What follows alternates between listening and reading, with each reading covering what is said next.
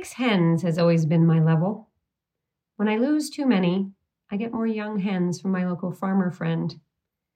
With my earliest stable crew of hens, the queen and the princess and the 4 replacement hens, including not so beautiful Beauty, I became truly committed to having hens. I got used to them. And then something changed. You are listening to the Accidental Farm Podcast, a chronicle of sorts of my accidental farm, a farm I did not start intentionally. At its core, it's stories about the farm, but I challenge you not to find a connection between what happens here and your life. There's a water cooler, there are bullies, sibling rivalries, loneliness, routine, and surprises. Stick around, you'll see. Chickens lay a new egg every 26 hours or so nearly every day. Sometimes they skip a day. They just take a day off. As they age, they take more days off. The chamber within their bodies that holds the eggs is like a little conveyor belt, with the biggest egg toward the end, getting ready to come out of the chute, and smaller ones deeper inside. It's fascinating. My chickens rarely took any days off, but they would collectively take off a week between Christmas and New Year's, I swear. But then they'd be right back at it again for the new year, as if it was a resolution. One spring morning, I went to collect the eggs and freshen the lady's water. I picked up the eggs in one nesting box, but a hen was on the other. Totally normal. I would get those eggs later. But later, she was still there. She was pretty well brutalized by the HBICs, the queen and her main attendant. I thought maybe she was hiding, taking a break from having her feathers plucked out. Next morning, and the next afternoon, and the next evening, there she was. I think she's sitting on those eggs, hoarding them, wanting to hatch them. Here is where the questions start. Friends would ask me about my chickens. If party conversations got boring for my husband, he would direct his partner to the fact that I have a little farm, and he would be saved. Oh, you have chickens. Do you hatch chicks? No, I don't have a rooster. They would look at me, perplexed, nearly tilting their heads like my dog does when I tell him it's not dinner time yet.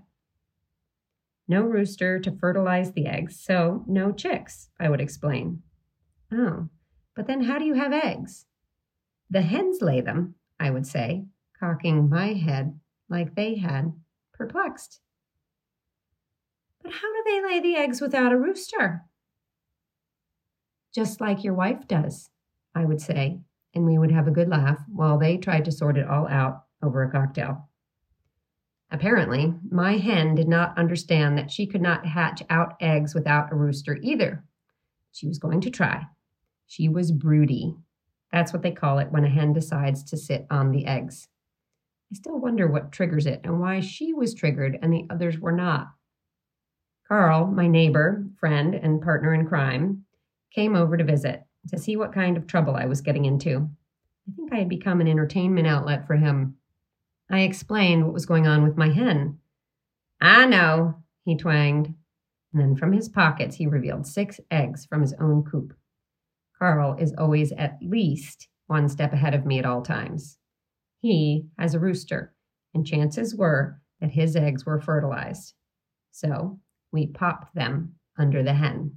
And then I marked the calendar.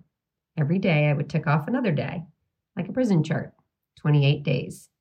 I would put feed in a little bowl in the nesting box for her and little cups of water. I worried that she would starve or dehydrate.